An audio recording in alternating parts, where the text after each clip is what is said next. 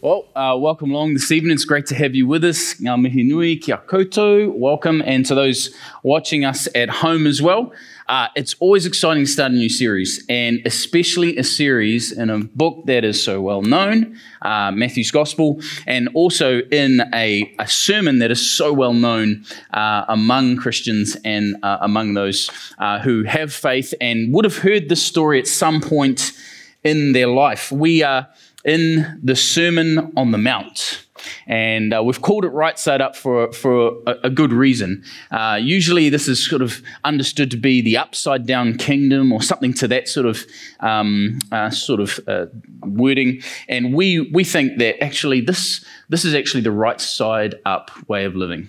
Not the upside down way of living. It might seem that way in society today, but we want to over this series, and there's going to be I think about 8 or 9 different sermons in this series through this particular sermon over these 8 weeks. We want you to see this particular way of living that's being expressed, the things that Jesus is bringing up in the sermon, are something that you can actually attain to. And I'm excited about those that are coming along to share. We actually have a husband and wife combo. Wendy and Noah Schneider are going to jump in on the series before they head off down to Wellington. So I'm stoked that they can be a part of it. We're going to have our amazing Monica, our very own Bernie Cowan, who's over in Chicago, probably watching now. Bernie, I see you, mate. I see you. He's going to be coming in a couple of weeks' time as well. So very excited. But more interestingly, I love the fact that this particular sermon paints a picture of a world as it could be. And we always go, well, that's very philosophical. It's something that we look to out there. But I think it's something that can be, not in complete fullness, but can be here and now.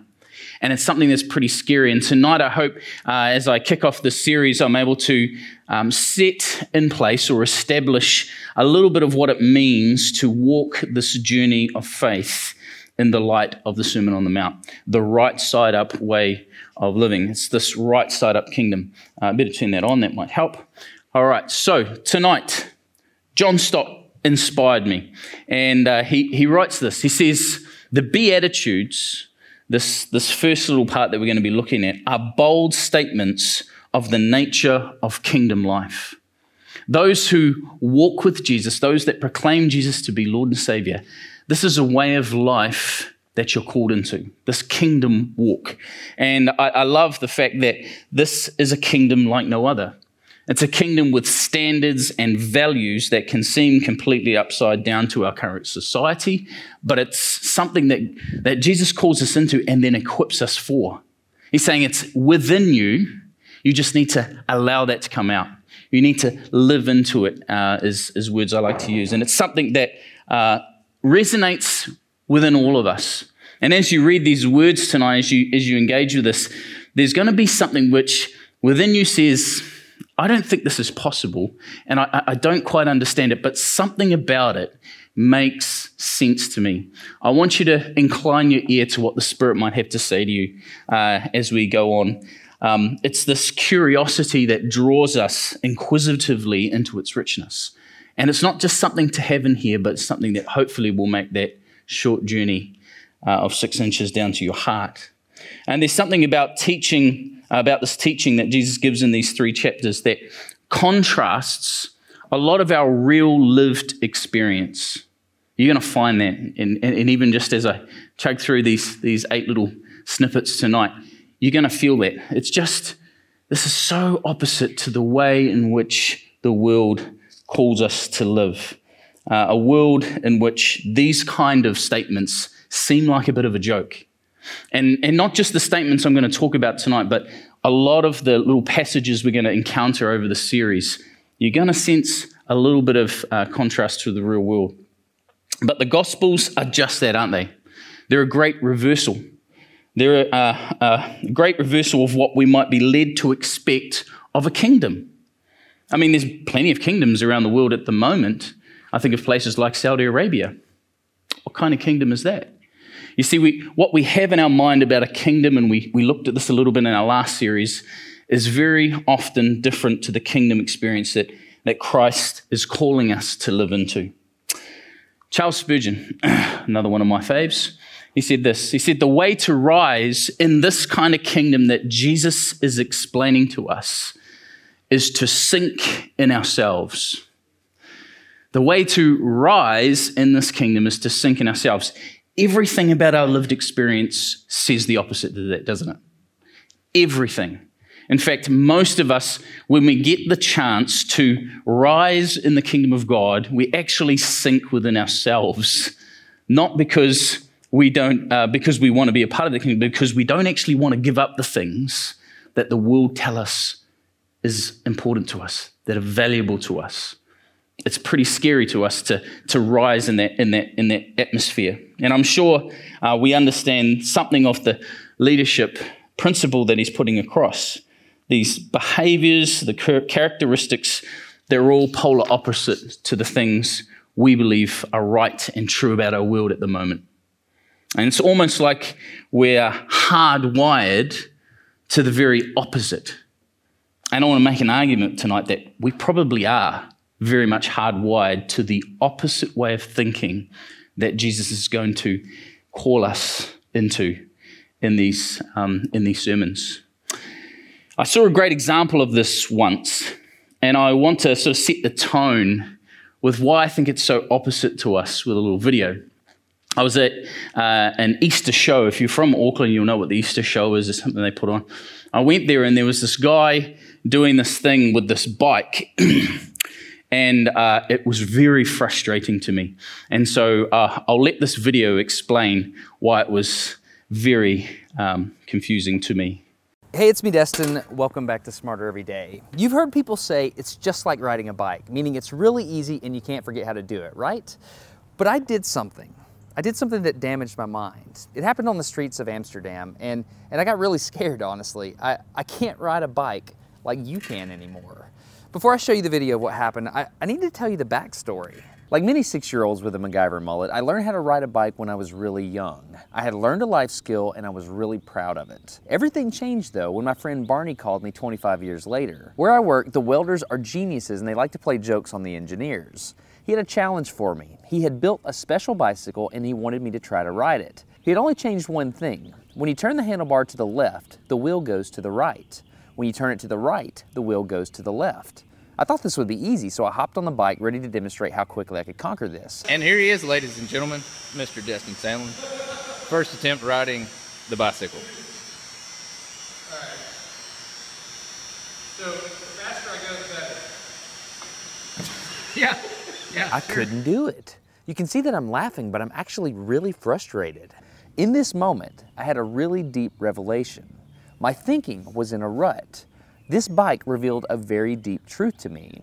I had the knowledge of how to operate the bike, but I did not have the understanding. Therefore, knowledge is not understanding. Look, I know what you're probably thinking. Destin's probably just an uncoordinated engineer and can't do it. But that's not the case at all. The algorithm that's associated with riding a bike in your brain is just that complicated. Think about it. Downwards force on the pedals, leaning your whole body, pulling and pushing the handlebars, gyroscopic precession in the wheels, every single force is part of this algorithm. And if you change any one part, it affects the entire control system. I do not make definitive statements that often, but I'm telling you right now, you cannot ride this bicycle. You might think you can, but you can't. I know this because I'm often asked to speak at universities and conferences and I take the bike with me. It's always the same. People think they're gonna try some trick or they're just gonna power through it. It doesn't work. Your brain cannot handle this.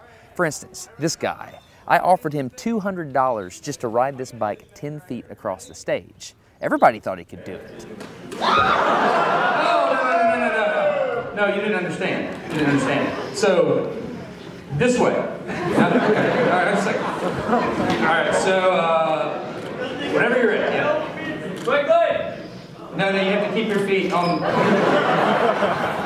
Dude, all right, here we go. Wait. Like, you gotta start rolling at least. Okay, go. And go. Oh, go! All right, back up. Okay, wait. Keep your feet on the pedal. Go. Go right off.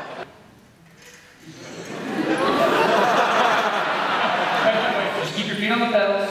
Handles on. Yeah, come on. All right, one more time. Okay. Once you have a rigid way of thinking in your head, sometimes you cannot change that, even if you want to.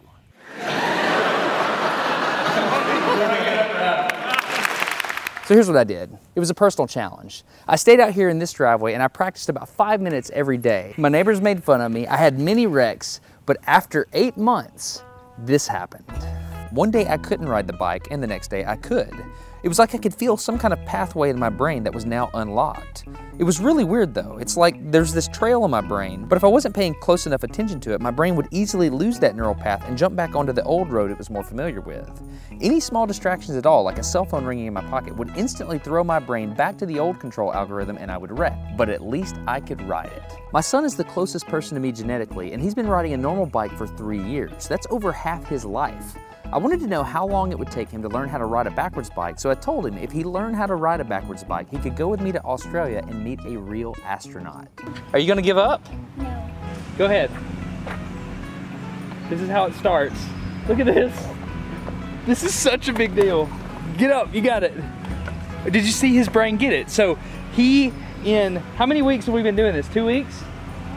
In 2 weeks, he did something that took me 8 months to do, which demonstrates that a child has more neuroplasticity, am I even saying that right, than an adult. It's clear from this experiment that children have a much more plastic brain than adults. That's why the best time to learn a language is when you're a young child. All right, today's bike log. I can ride smooth, I can ride fast. I'm thinking the experiment is over. Okay, now I'm in Amsterdam, a city that has more bicycles than people. The question is, can I ride a normal bike now? I mean, I've spent all this time unlearning how to ride a bike. If I go back and try to ride a normal one, will my brain mess up? So I've tweeted a Smarter Everyday meetup, if you will, and I'm gonna see if somebody brings a bicycle and I'm gonna try to ride a normal bike. It's backwards. This was one of the most frustrating moments of my life. I had ridden a normal bike since I was 6, but in this moment, I couldn't do it anymore. I had set out to prove that I could free my brain from a cognitive bias. But at this point, I'm pretty sure that all I proved is that I could only redesignate that bias. Pretty impressive, eh?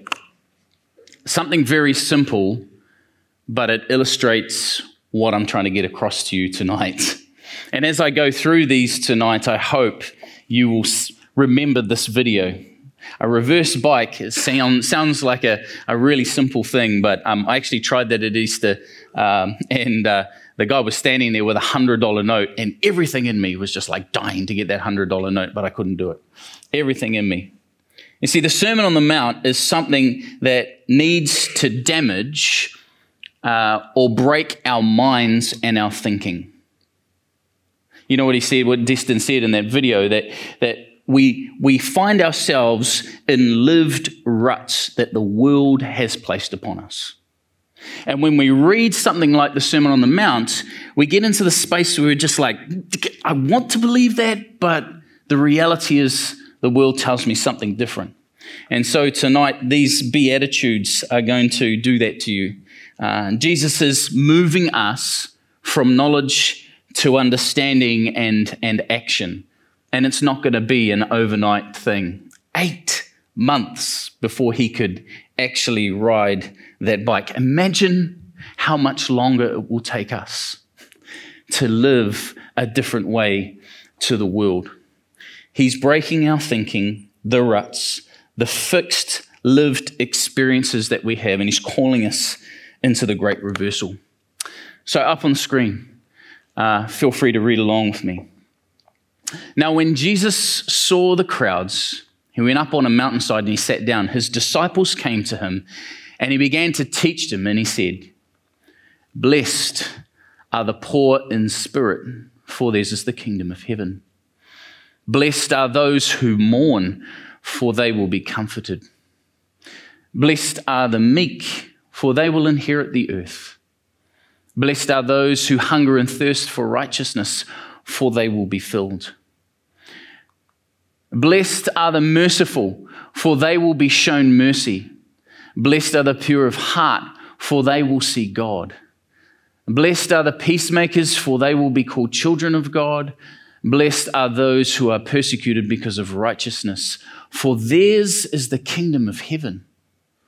Blessed are you when people insult you, persecute you, and falsely say all kinds of evil against you because of me. Rejoice and be glad. Here, right. Because great is your reward in heaven. For in the same way they persecuted the prophets who were before you. Great words. You see, we read these opening words of the Sermon on the Mount, and the ruts of our thinking, this lived experience of the world that currently reflects everything to the contrary, starts to aggravate within us. There's a great quote that I read this week. It said, "In a world consumed by success, riches, long life, and power, this blessed life that's depicted is not very appealing." Whether we want to believe it or not, the Sermon on the Mount reveals a way of being that is very uncomfortable, but the right way up. And tonight I want to begin by helping to rewrite some of that coded thinking that may be in there for you. And we're going to dig a little deeper. I've got 3 questions I want us to answer as we begin. The first is, who are the people that are being described? Well, firstly, these are a set of specifications that mark a group as Christian, okay? It's not talking about everyone else in the world, it's talking about you and me, those of us who have chosen to walk the journey of faith with Jesus. They characterize their living and being sometimes, as we all know. You see, our relationships are contributing to this around our families and workplaces and so forth. The other thing about the people that are being described is that they are equally blessed by the same Spirit and obtainable by everyone, okay? So I think one of the things we can do is we can remove ourselves from this and go, oh, actually, that's not me. I've got all these different kind of excuses going on. And the problem is the Holy Spirit works all of these Christian graces in and through those who allow him. You got to know that. And often we think those that are being described in these Beatitudes, necessarily those who are poor, those who are unfortunate, those who are suffering. Jesus wants those things to describe you. He wants those things to describe you. All right. The second thing is that there's some qualities that are being commended. They aren't essentially economic advantage. They're not good looks. They're not social or celebrity status to today's world's plans and desires. They are that of the kingdom. They're not a material thing. They're a spiritual thing. These qualities, as we will see in a few minutes, are lived spiritual states that transform the very world we live in, the physical world we live in. And then the third part of it is, what are the blessings that are being promised? So each quality and blessing is both present and future. Okay, we talked about this a little bit with the table series. We talked about the now and the not yet. The things that God is doing here and now that are unmistakably God. You know, we see healings, we see some of these things, but they're not fully realized here and now. There's an element of future, not yet, beyond the horizon, that God's going to have those complete fulfillment, where every knee will bow and every tongue confess. That's out there, here and now. It's not complete, but it can begin here and now. That's why he sent his Holy Spirit. And the kingdom of God is a present reality that we receive, we enter into, and we inherit now and fully in eternity. So I'm saying that these things can be attained here and now. We like to spiritualize something and put it out there and go, I'll dabble in this, but I know that, heaven's around the corner and, we'll get there one day. So what are these characteristics and blessings? I've broken them into 2 groups, okay? So we had 4 of each. You would notice there's 8, okay? The first group I want to describe as being in relation to God, okay? These first 4 are described as being in relation to God. I see this first one being blessed are those poor in spirit. I personally see this one as being the first and most critical. Why do I say that? Because I see all of these as progressive, okay? So as we go through these, they will build one on the next, okay? As we go through. So the first one, blessed are the poor in the spirit. Matthew's gospel is also reflected in Luke's, where he uses a little bit, he calls them the woes, and he misses out the poor in spirit part of it. So why is this in spirit? Why is it critical? Well, it's because this is about the state we perceive ourselves before God. Okay? A.W. Tozer said, an inward state paralleling the outward circumstances of a common beggar in the streets. We've got to understand our place in relation to God. Now, every one of us, or maybe not every one of us in this room, have gone through some sort of conversion experience where we've stood before God, we've had the gospel preached to us, and we've started to wrestle with, what does it mean to be me in relation to this God? See, the poor in spirit is actually talking about our recognition of our sinfulness before God. How poor we are and recognizing that. There's a power in recognizing that. You see, some of you just said, hey, I like this Jesus thing. I'll stamp that ticket to heaven and Bob's your uncle. We're off. Without the recognition of our sinfulness. And we can actually ignore some of those things that God's placing on us. You see, our relationship with God has its bedrock in our knowledge and acceptance of who Jesus is. An acceptance of our spiritual poverty before God. And without this acknowledgement of our inadequacy to overcome our sinfulness without Jesus and our dependence upon Him, how can we truly be led to repentance? If we can't see what is wrong, how can we be sorry for what is wrong? It's radically countercultural in today's world. We can recognize our spiritual poverty. When we can do that, our relationship with God is transformed. In fact, I would say it doesn't actually begin until we get to that place. Some of you might wrestle with that later. So where does it go from here? The second of those that are celebrated are those who mourn. They will be comforted. See, this isn't about those who have lost a loved one and are feeling sad, and so we go and we comfort them. No. This is a progression of the last one. It's progression from acknowledging our spiritual poverty to grieving over it. Those who mourn their spiritual poverty and come to a place where, God, I repent. I've come to this place of understanding that my sinfulness has led me into a place where I can do nothing about it. Lord, I repent. I call you into my life. It's the difference between confession and contrition, saying sorry and actually feeling sorry. You see the difference? Until it moves from your head knowledge to your heartfelt knowledge, very little changes. This is why when we share a gospel message, we're talking about understanding our sinfulness and then repenting of it. It is absolutely fundamental to Christian faith. And this is why Jesus starts with it. The third one. The meek will inherit the earth. This is where the placement of these attributes become or seem to become ordered.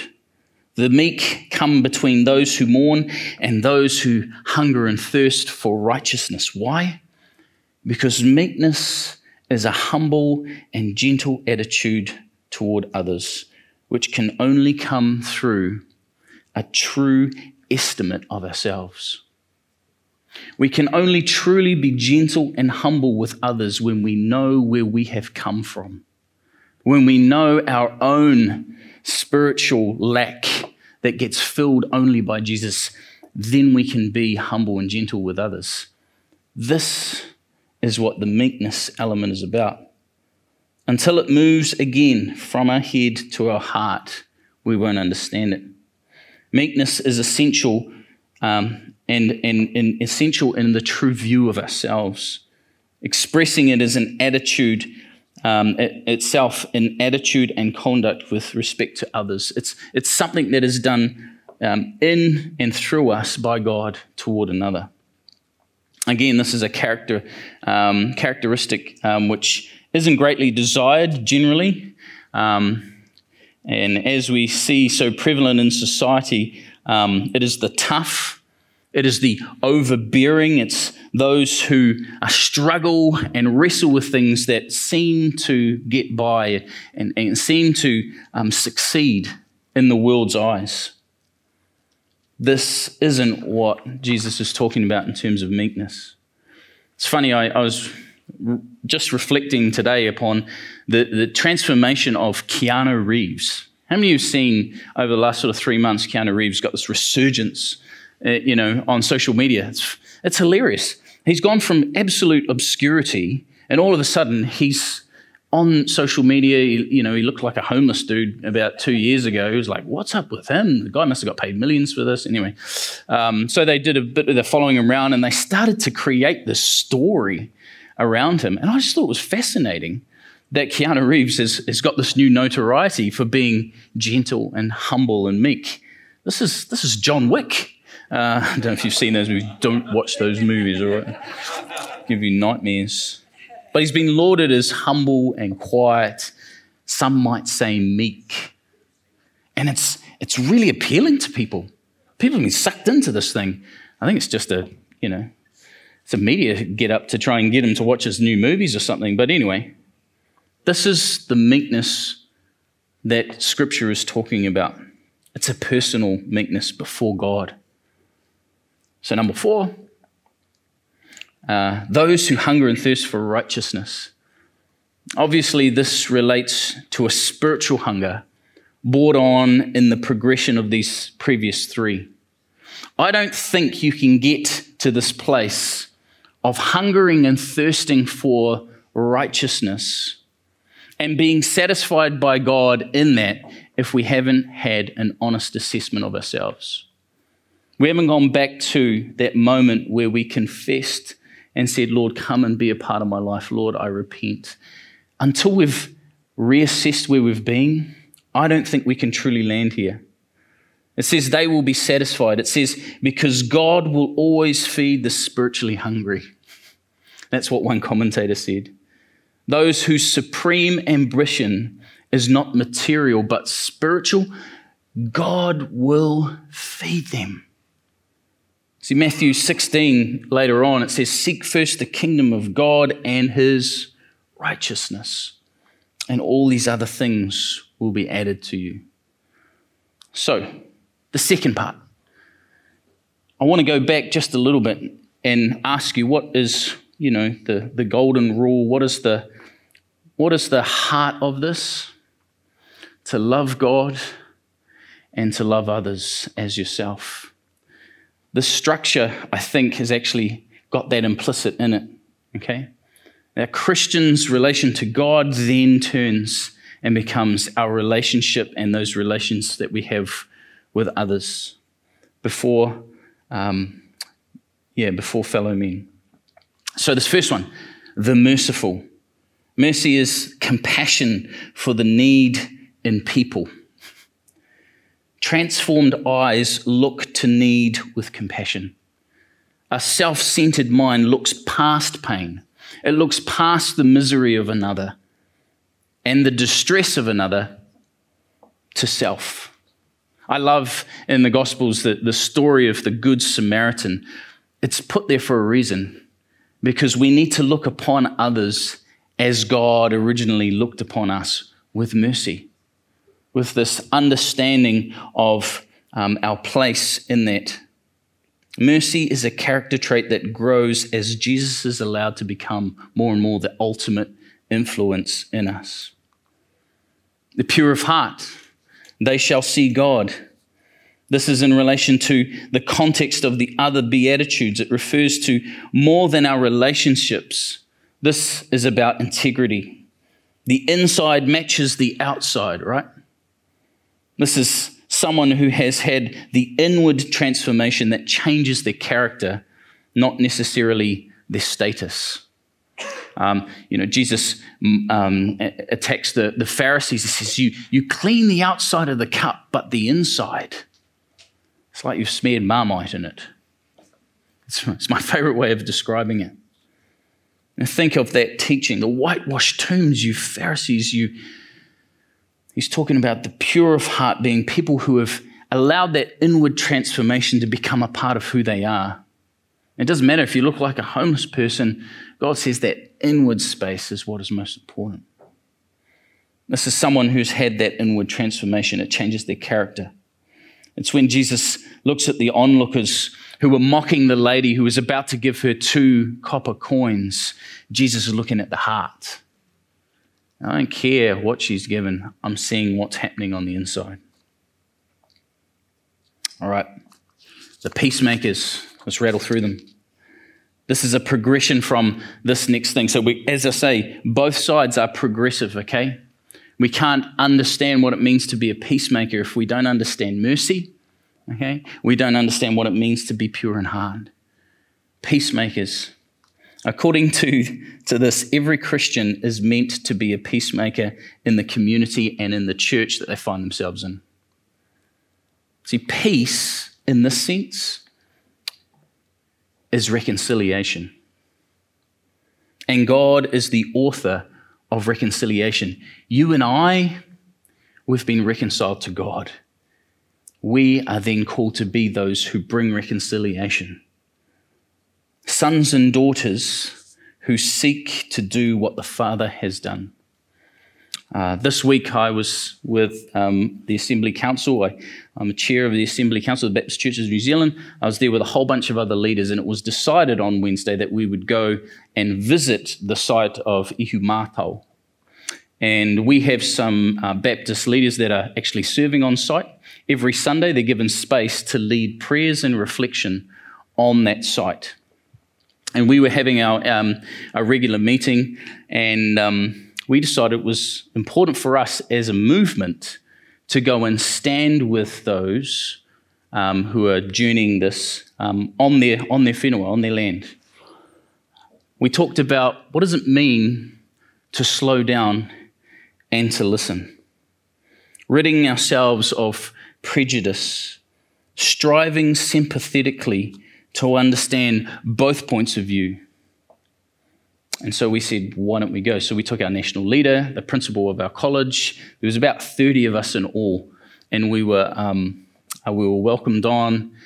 We did the full pōwhiri with everyone. It was fantastic.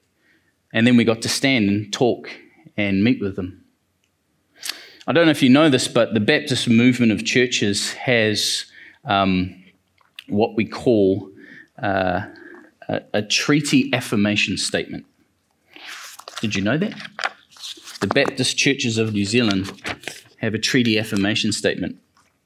And number 2 in that says that we will encourage our members, our Baptist church members, to acknowledge injustices inflicted upon Māori locally, nationally, and within our movement, and to support all attempts to redress the wrongs of the past and to prevent further wrongs being inflicted upon Māori.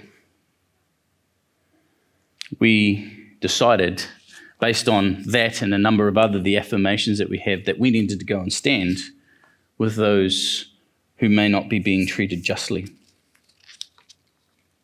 It's an important thing as a Christian to learn what it means to be a peacemaker, to be that person who demonstrates and leads reconciliation. The last one, the hardest one. Those who are persecuted for righteousness' sake. It may seem strange that Jesus should pass from peacemaking to persecution, from the work of reconciliation to the experience of hostility. Not all attempts at reconciliation succeed. In fact, our leaning into this whole ihu mātau thing, we thought might bring some flack from our movement. But bringing an apology and a confession, sometimes may be thrown back at us. And there was one or two people who came up to us in that space and quoted scripture back to us and said, "What are you doing about these things in our land?" It was fantastic. I liked it. Some people were a little bit hurt by that. But as you stand in these places, persecution comes. As you seek to be meek, as you seek to be merciful, as you seek to be someone who is pure of heart, people don't like that. You will suffer. There is going to be pushback because the way Jesus calls us to live is so contrasting to the world.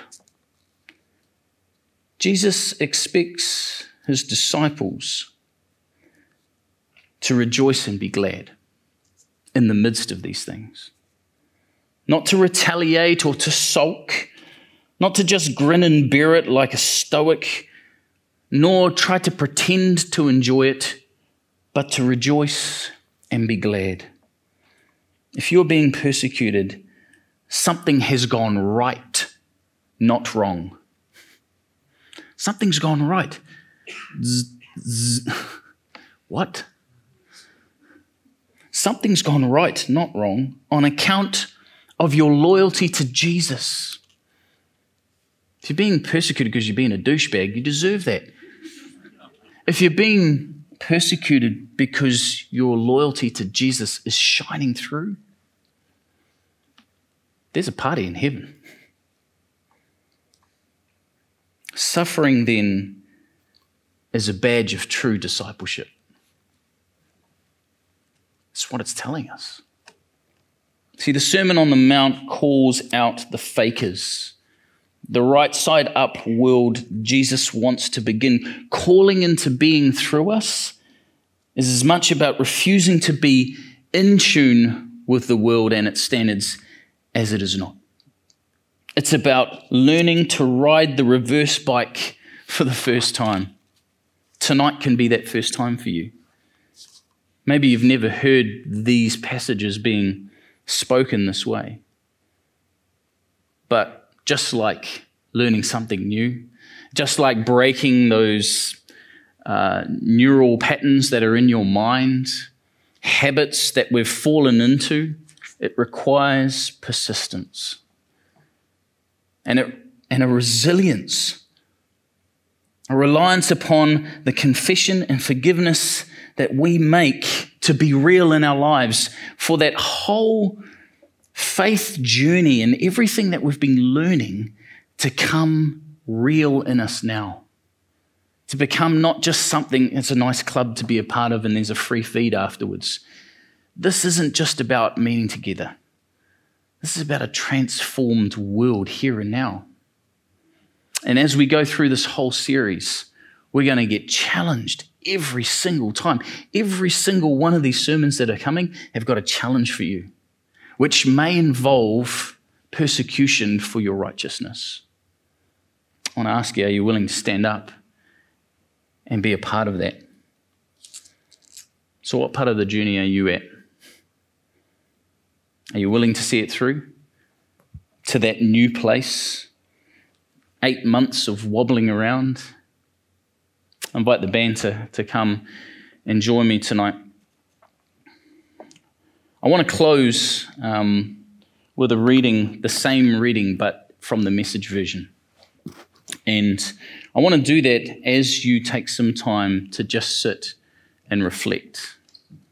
I think as we go through these kinds of sermons, things stick out for us. I want this understanding of our right relationship with God and with others to be the starting point of reflection through this series. Because right here, right now, this decision, this moment can actually have a reverberation into your life if you allow God to do something with it. So just as the band plays quietly, I'm going to read this, and then we're just going to take a couple of minutes. And if you want to respond, maybe it's by standing and maybe it's by kneeling in the aisle or something. Just, it's not a response to me. It's a response to what God is saying to you through the Spirit. Let it be that, okay? Not about me. Let me read to you. When Jesus saw his ministry drawing huge crowds, he climbed up a hillside. Those who were apprenticed to him, the committed, they climbed with him.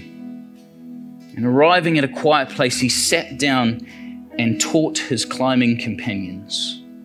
This is what he said. You're blessed when you're at the end of your rope. With less of you, there is more of God and his rule.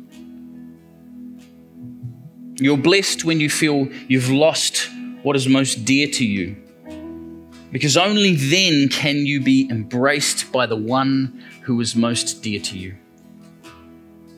You're blessed when you're content with just who you are, no more, no less. That's the moment you find yourselves proud owners of everything that can't be bought. You're blessed when you've worked up a good appetite for God. He's food and drink in the best meal you'll ever have. You're blessed when you care. At the moment of being careful, you find yourself cared for. You're blessed when you get your inside world, your mind and your heart put right, because then you can see God in the outside world. You're blessed when you can show people how to cooperate instead of compete and fight. That's when you discover who you really are and your place in God's family. You're blessed when your commitment to God provokes persecution. The persecution drives you even deeper into God's kingdom. Not only that, count yourself blessed every time people put you down or throw you out or speak lies about you to discredit me, says Jesus. What it means is that the truth is too close for comfort and they are uncomfortable. You can be glad when that happens. Give a cheer even. For though you don't like it, I do. And all heaven applauds. And know that you are in good company. My prophets and witnesses have always gotten into this kind of trouble. Let's just take a couple of moments and I'll lead you in prayer.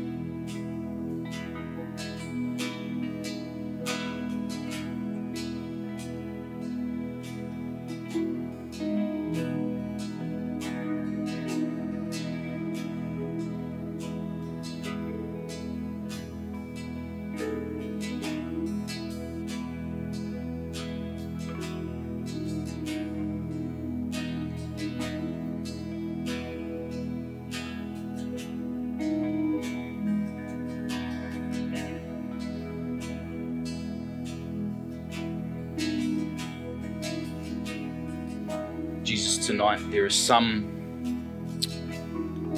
who this message might be a little bit too overwhelming. Lord, we find ourselves possibly right back at the start, having to reassess whether or not I consider myself sinful and repentant. Lord, for those tonight, Lord, those who may not know you and want to begin that journey, and they may be watching from home, Lord, I pray that you would come by your Spirit and you would speak supernaturally to them.